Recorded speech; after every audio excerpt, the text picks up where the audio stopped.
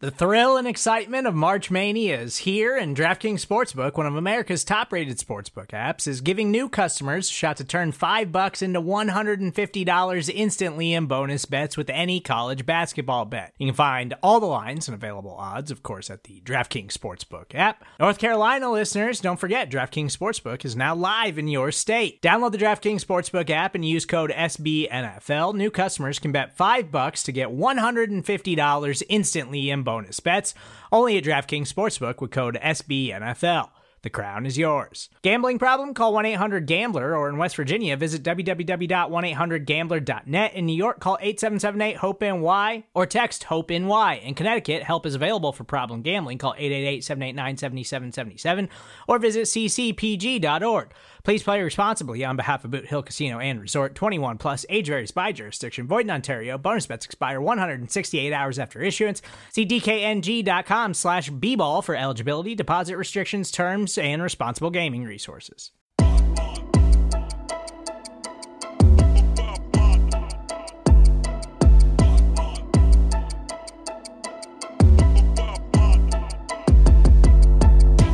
You are inside the QB factory where our magical development dust makes dreams come true. I am your host, Michael Kist, and this is episode 4, brought to you by the fine folk at SBNation and Bleeding Green Nation. As always, I am joined by quarterback 1 in our hearts, in our minds. He is Mark Schofield. Follow his work at Mark Schofield on Twitter at The Touchdown Wire. Matt Waldman's RSP, Pat's Pulpit, their podcast feed there as well. The guy does a lot of things for a lot of people, but we love him here at Bleeding Green Nation. We're going to talk some quarterbacks. Mark, how you doing, brother? I'm doing well, my friend. Great to be back with you. We took a bit of a hiatus, which was discovered and noticed by the timeline. There are a lot of people on the timeline wondering when we're going to come back. So we're back. We are back. Yeah. As always, we start with a historical reference. And as we've said on this show before, and in the previous version, the QB Sco show, if you want a historical reference, look outside, turn on a television. I mean, we're living through a pandemic. We've got protests going on nightly. I mean, we are living history. And to that point, a lot of people have tried to make sort of historical comparisons, which is something we've done, right? We talked about the Spanish flu of 1918. We talked about that on the show. A lot of people, Scott McGill, for example, a friend of the show, gentle listener, chef in the Brandywine area, has said that we should compare it to sort of the Boston Massacre, right? Well, we've talked about that on this show. And another comparison that people have made or have tried to make to the current moment we're living through is 1968, right? Protests in the streets, you had a lot of stuff going on. And anytime you bring up 1968, there is only one person in terms of something that would be writing about that era that comes to mind for me. Literally only one person for me. Literally what? It is Hunter S. Thompson. That's correct. That's it. That's the list. Guy. Mike, you and I have talked before about how, shall we say, magical it would be to have Hunter S. opining on the time that we're living through. Oh. And I just want to give people just a snippet, just a taste, just a amuse-bouche, if you will, of what we could have gotten. This is Hunter S. Thompson on the 1968 Democratic Convention in Chicago, which had riots, people being beaten in the streets. Like, it was brutal, okay? Yeah. From Hunter S. Thompson, quote, "Nobody sent me to Chicago. I had a contract to write a book. I got an advance on it. The working title was, quote, The Death of the American Dream, close quote. I had no idea what it meant. I didn't care what it meant. I just wanted money from a publisher and I wanted to write something else. I tried to sell Random House on a book that Tom Wolfe eventually wrote on the whole psychedelic thing, The Next Uprising. I called Silberman Collect one morning from Dick Alpert's house in Palo Alto. Crazed on acid. I spent about half an hour with the phone in my hand, holding it out to Silberman so he could hear the sound of a bee buzzing in a lilac bush. Meanwhile, I was trying to sell him on sending me $10,000 for an advance on the book. He took it in a good-humored way, but he rejected the idea. So what came up was this, Death of the American Dream. And I thought, well, the best way to do that is to take a look at politics. The first thing I did after I signed the contract was to go up to the New Hampshire primary in 1968 to do an article on Nixon. That was just an excuse. I wanted to see politics working. A presidential campaign would be a good place, I thought, to look for the death of the American dream. And by the time I went up to write the piece on Nixon in New Hampshire, I got to know all the McCarthy people because he was running at the same time. Johnson was still president and hadn't quit yet. McCarthy had no chance, supposedly. And I just happened to get mixed up with his people because they were sort of my kind of people, like Cy Hirsch, who was McCarthy's press secretary at the time. So when Chicago came around, my head had got into politics. I thought, well, if we're going to have a true bad guy up there, I might as well go. I went totally prepared. You don't take a motorcycle helmet to Chicago normally without a motorcycle. And I still got the crap beaten out of me by the police. I mean, how great would Hunter be right now? Oh, he would be amazing. Like, it's a travesty that he is not around to cover this era, because what he did during the Nixon era was just absolutely fantastic. And football is like a great unifier for people in a way, because Nixon had actually invited Hunter S. to come and talk with him about football and Packers and Lombardi and whatnot. And like, they were able to talk about it. They had to tell Hunter, like, hey, we're just talking about football here. We know how you feel about Nixon, but he really does like your football writing. And if you go through like his old work, his football writing is really good. Like, I could read this whole passage. I'm not going to. It's basically like a scouting report of like Miami Dolphins wide receiver Paul Warfield. And I'm like, this guy sat down with football players and watched film and whatnot. So he was a football junkie too, which is dope. So he's got some football writing in there that I love. But yeah, and we forget at the end of his career, he wrote for Page 2 at ESPN. Right. Yeah. Right. And, you know, that was obviously Simmons' precursor to Grantland and the Rinner and all of that. But, like, you go to his first column at Page 2. Hi, folks. My name is still Thompson, and I still drink gin with ER nurses at night. But in one particular way, I am a new man, a different man, a more dangerous man than I was the last time we talked. And that was a few weeks ago, eh? Like, he still had the fastball, like, rated for Page 2, which is just mind-blowing to think about. So, like Hunter S., we are big fans of football as well, and we talk about it and we write about it. Unfortunately, we don't have the skill that he has in explaining these things, but we're going to try anyway. And what we're going to be talking about today is we're going to have a couple of shows. This show is going to talk about potential breakouts in year 2 for quarterbacks around the league. So you're talking about quarterbacks that were drafted in the 2019 NFL draft. The next show we'll talk about potential third-year breakout. So all the quarterbacks selected in 2018. So the contenders in this one are Kyler Murray of the Arizona Cardinals, Daniel Jones of the New York Giants, Dwayne Haskins of Washington, Drew Lock of the Denver Broncos, Gardner Minshew of the Jacksonville Jaguars, and of course you have to include 4th-round selection of the New England Patriots, Jared Stidham. Yeah, we do, Mark. We do. We're going to talk about it. Do we have to? Look, I won't tease my answer in terms of who I think has the best chances to break out. And that's former first overall selection, Kyler Murray of the Cardinals. 2 big factors in that is A, protecting him. Murray took 48 sacks last year, which was tied for most in the league. And the other, which, I mean, it also ties into protection, seeing him push the ball down the field more. His intended air yards of 7.1 last year was in the bottom third of the league. Adding DeAndre Hopkins in one of the biggest heists I can remember likely helps that out. It would also help if one of the other second-year guys at receiver like Andy Isabella, Hakeem Butler, Keyshawn Johnson, if they took a step up as well. And we've talked about this before, Mark, with the Cardinals, but I thought this Cardinals offense really started to come together in the second half of the season. From the first half of the season to the second half, they moved from bottom third in touchdown drive frequency to top third. Things certainly seem to be clicking much better as players grasp the offense, what they were supposed to be doing. And even with the warts on the offensive line, I think Murray is going to be able to hide and mitigate some of that with his athleticism, with his, escapability. Are you in the same boat with me here as far as having Murray as like your top guy to break out next year? Yeah, I think so. There are 2 reasons why Murray's probably the easiest guy to bet on in terms of having that year 2 breakout. 1, the acquisition of DeAndre Hopkins, right? Yeah. Like, this is a team that ran so much 10 personnel last year, 4 receivers, 1 running back, more than any other team in the league. I think they ran it like 48% of the time, which is, almost astronomical. For 10 personnel, that's wild, yeah. Yeah, that's crazy. But now you're talking about a 10 personnel package with DeAndre Hopkins, Larry Fitzgerald, Christian Kirk, and someone from the Andy Isabella, Hakeem Butler, Keyshawn Johnson trio. Yeah. With Kenyon Drake as your running back. Right. That's a pretty good 10 personnel package. So there's that. And let's face it, teams aren't going to start on-field work together as units until training camp. Like, we're not getting OTAs. We're not getting rookie minicamp and things like that. He's playing for Cliff Kingsbury in the same system from last year, whereas a lot of these other guys, Drew Lock, Daniel Jones, Dwayne Haskins, they're going to have to learn a new system. And so if you're going to bet on one of these guys to sort of have that breakout, those 2 things really work in his favor. But you sort of hit it. the pressure thing is a problem. You know, two of the quarterbacks that get sacked 48 times last year were in the NFC West, Kyler Murray and Russell Wilson. Yeah. All right. Russell Wilson had an adjusted completion percentage when pressured of 66.7, which was, I think, 7th best in the league, according to Pro Football Focus. Murray, 56.7.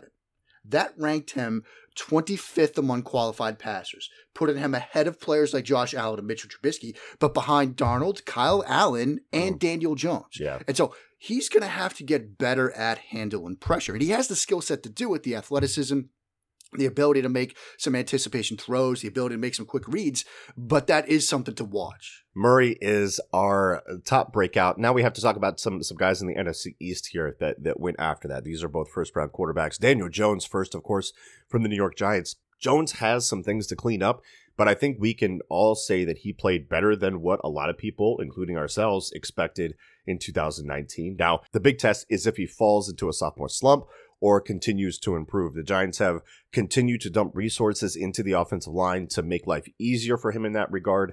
It's worth noting that I'm not sure he played a single game with all of his playmakers available at the same time in terms of Evan Ingram, Sterling Shepard, Darius Slayton, Golden Tate, and Saquon Barkley. So just being healthy could be a solid boost in terms of supporting cast, which is so important for quarterback success.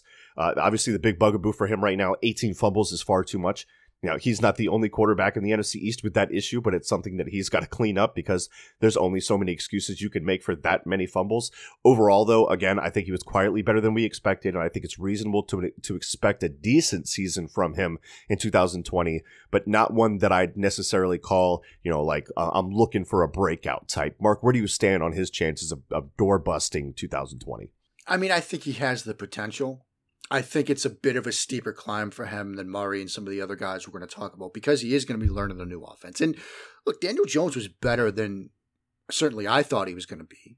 I mean, I remember you and I the next morning, just giggling at what Dave Gettleman did because then let's not forget he went on and drafted sort of a nose tackle at 17. And then DeAndre Baker, who has his own issues right now. Yeah.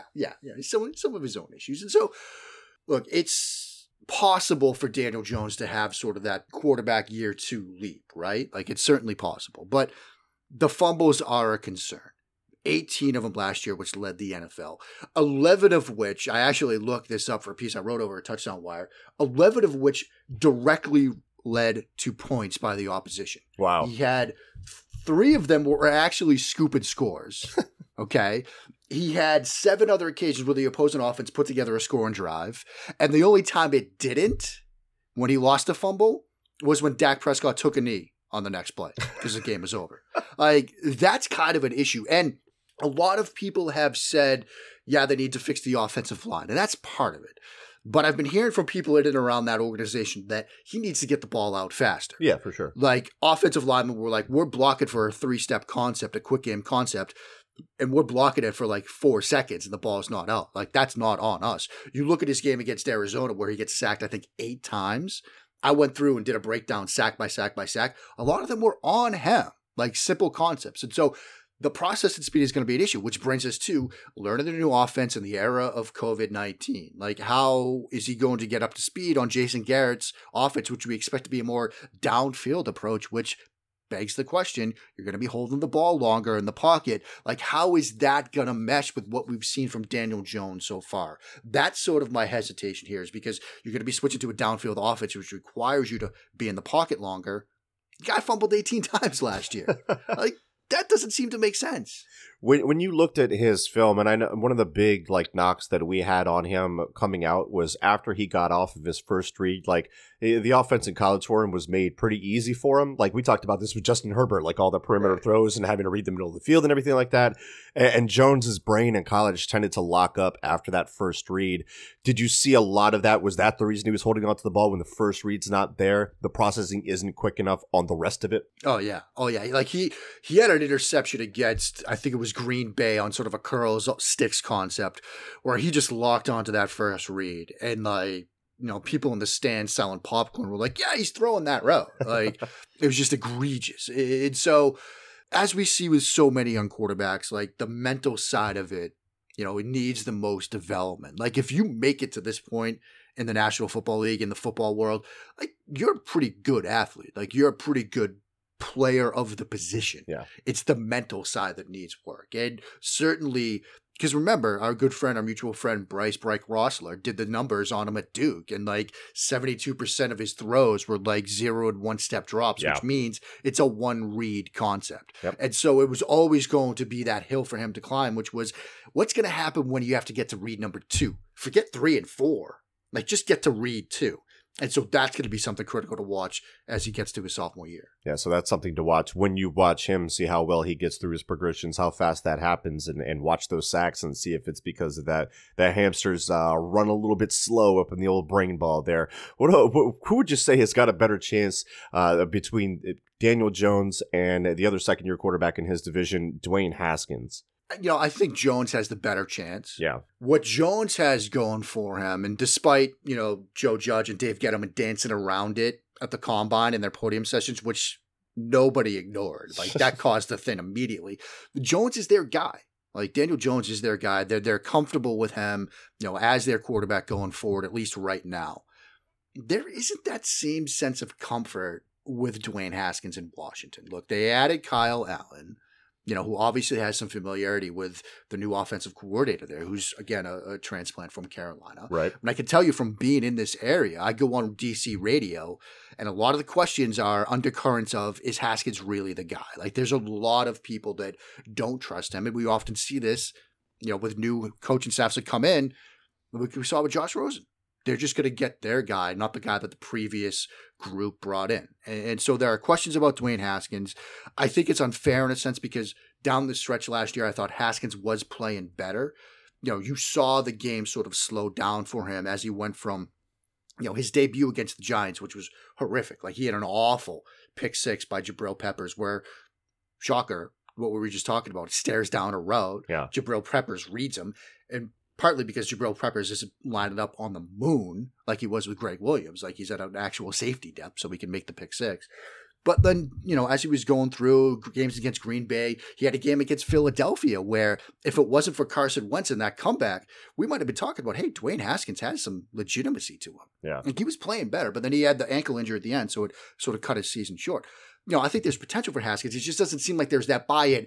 And let's not forget, whereas with Jones, we're talking about Sterling Shepard and Saquon Barkley and, Evan Ingram and Darius Slayton. We're talking about Terry McLaurin and... Yeah, right. Nobody. Like, there are some question marks around Dwayne Haskins in Washington. Yeah. There were some people that thought, some smart people like Benjamin Solak, myself, that thought maybe they trade down, pass on Chase Young because they've got some guys up front on defense and address some other issues.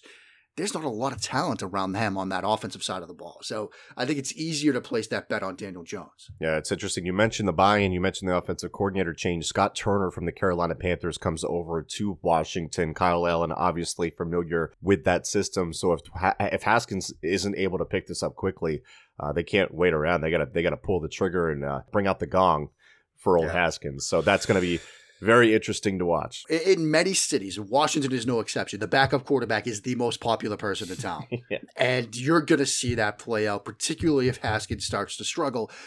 And this is a city that has been known to sort of have relationships with quarterbacks that linger. There are still discussions about Kirk Cousins and RG3 in the Washington Post and a 106.7 in various environs in and around the nation's capital.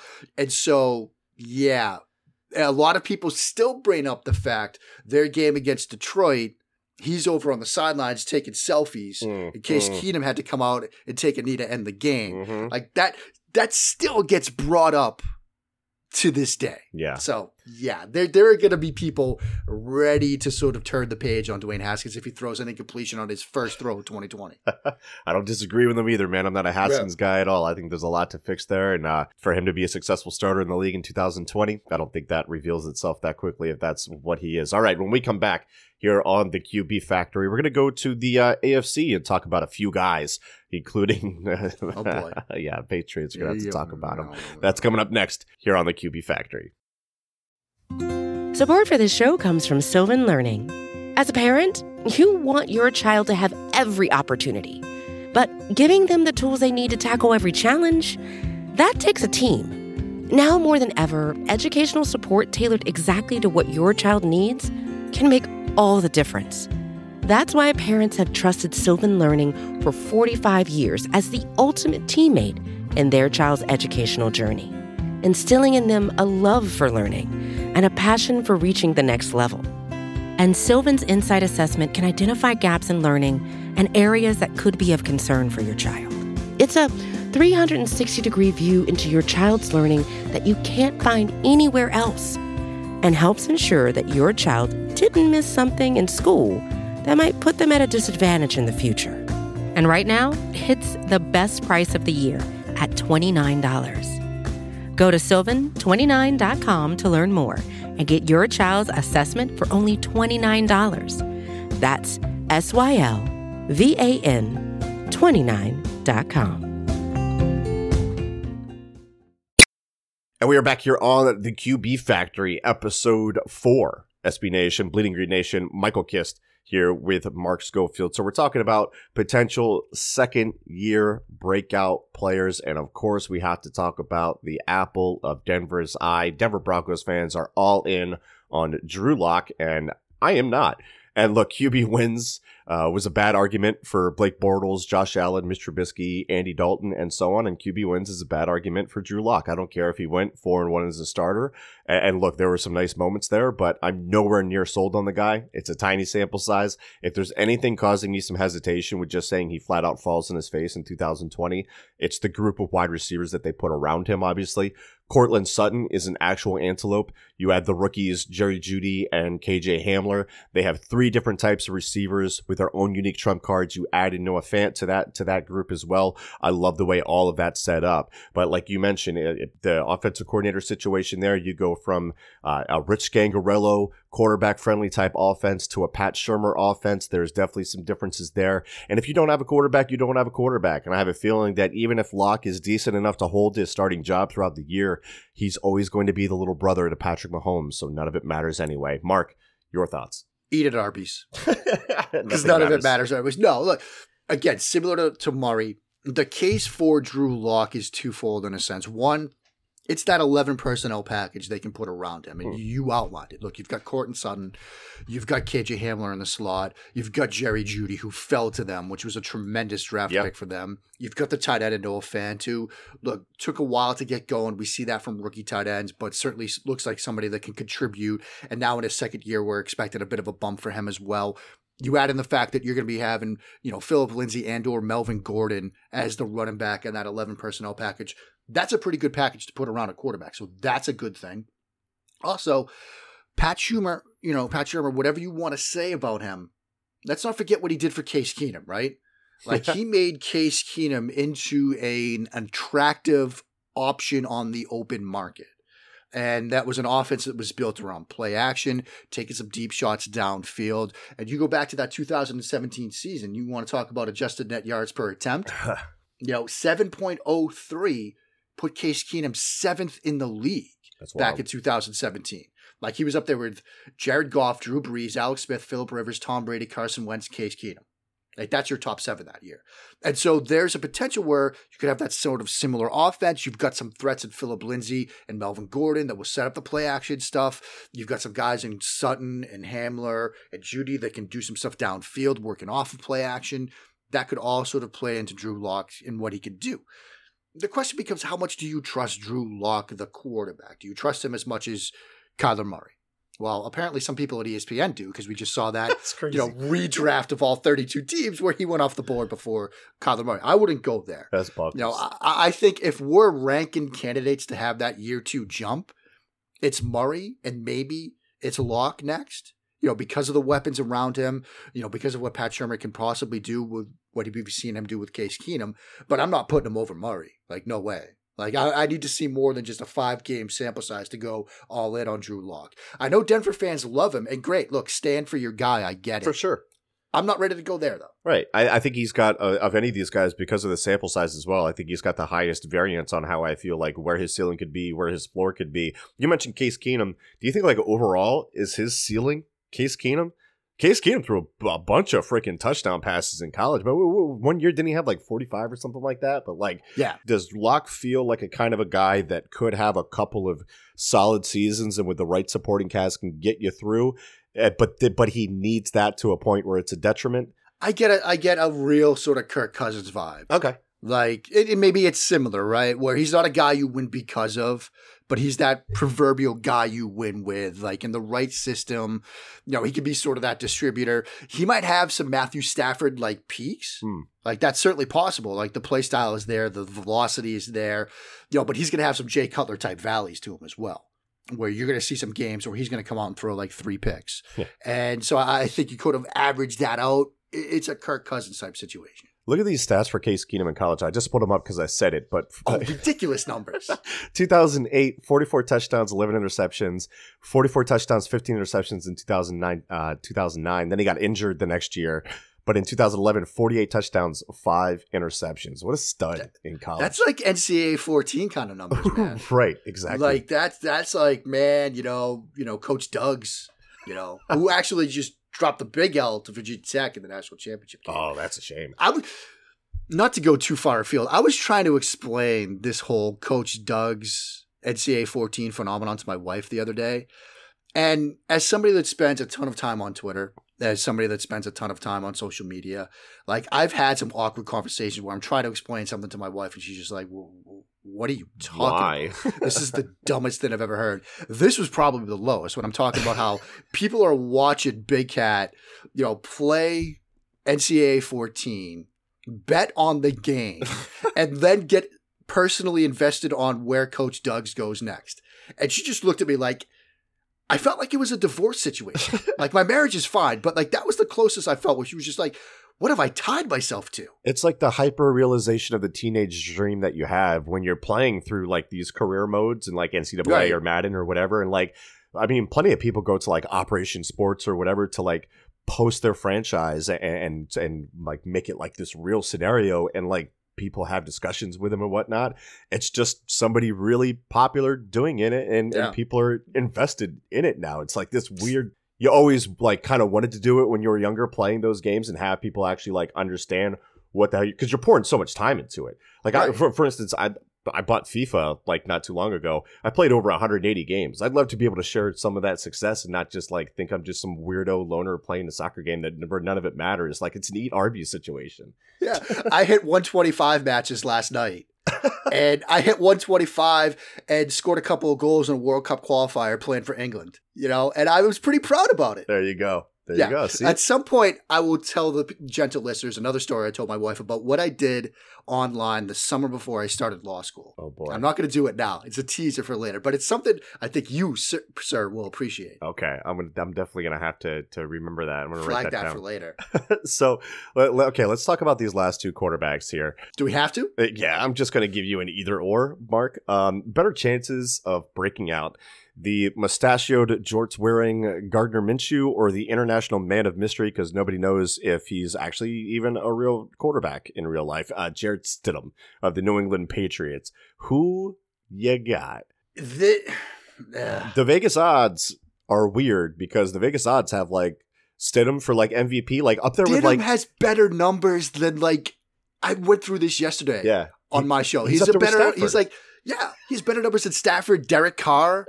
Like this is insane. And if New England somehow makes this like strange miracle run deep into the playoffs, like Stidham's going to get MVP votes because quarterbacks do, but in all likelihood it's going to be on the backs of their defense, right? I've used this expression before. Dave Archibald over at Inside the Pylon and other places has talked about how Belichick's trying to gear up to win 17-14 rock fights. Like, that's what he's trying to do. You got a bunch of running backs and tight ends, and they're going to, it's going to look like the start of the Brady era, where they're going to throw it like 27, 28 times a game. They're going to try to win with a ball-controlled offense. It's not like they're going to, like, run the wing T or something. If they can get something like, they only had 4 games last year where they allowed over 20 points. Like, you could win those games. You don't need to win shootouts with a defense like that. Yeah. Like, you just need to be able to put up 24 points. I think they could do that. Occasionally. But at the same time, look, they've got a ridiculous schedule, though. Yeah. I mean, NFC West, first place schedule, AFC West. Like, you're getting Mahomes. Like, think about the quarterbacks they have to go up against this year. Mahomes, Lamar, Deshaun, Kyler Murray, Russell Wilson, Josh Allen twice. Whatever you want to say about Josh Allen, like, mobile quarterbacks have given, the Patriots fits in the past. Like, they've got a tough slate. Well, you mentioned Josh Allen and not Jimmy Garoppolo. Look at this. I'm tweeting that out. I slipped Garoppolo in there. Oh, did you? I did. Yeah. You just didn't hear it because you were waiting for me to tee up Josh Allen. You knew that was coming. No, I mean, look, they could go 8-8 and Belichick could have done the best job of his entire career as a coach. Like, I firmly believe that. So, but look, Gardner Minshew showed last year that he was a starting quarterback in the National Football League, right? Like, the mental processing was there. And let's not forget, I always flash back to what Gardner told me at the Senior Bowl. The Mike Leach offense gets you ready to play in the NFL much more than the quote-unquote pro-style college offenses do. And yes, he hit me with the air quotes when he did that. Yeah. So it was just tremendous. But you're talking about, like, making progression reads and working the field sideline to sideline. Like, he does that. Chris Conley, DJ Chark, D.D. Westbrook, maybe not the best 3 wide receivers, but I love Laviska Shenault. And if they use him the right way, that could be an offense that could do some things that could sort of cause defenses some problems. Yeah. And so, given that we have a body of work to bet on from Minshew versus Stidham, I'm going to bet on Minshew over out of these two. Like, I think Stidham can be a good quarterback in the NFL. He showed at the Senior Bowl when he was in Shanahan's offense that he could run a system and run it well. There were times I thought he was the best quarterback down there, better than Jones and Locke. Yeah. But that's a sterilized environment. Like, let's not forget, Belichick put him in garbage time against the Jets, and he threw a pick 6, like, immediately. And then you saw number 12 running back out there because Belichick was like, look, I can't do this anymore. and so we're going to need to see it from Jared. We haven't seen it yet. Yeah. I mean, you mentioned the wide receivers there, and you kind of threw some shade on DJ Chark, and I'm a little bit upset with you because that's Look, DJ's good. Okay. DJ's your boy. Our mutual friend Joey Ferriola loves DJ as well. It's the Conley Westbrook question. Yeah, I agree. Yeah. It's the totality of the group and the weapons that you're working with, and the coaches and the supporting cast that you're working with too, which are a big difference between Jacksonville and New England. At the same time, though, Jay Gruden, we've talked about him on this show and the previous version, the SCO show. Jay Gruden, when he was with Colt McCoy and Mark Sanchez, was still dialing up the shot plays. Like, look, we're just gonna sling it. Like, I think there's potential there. I mean, the big anchor might be Doug Marrone. Like, Doug Marrone is probably going to be in the coaching offices in the conference rooms.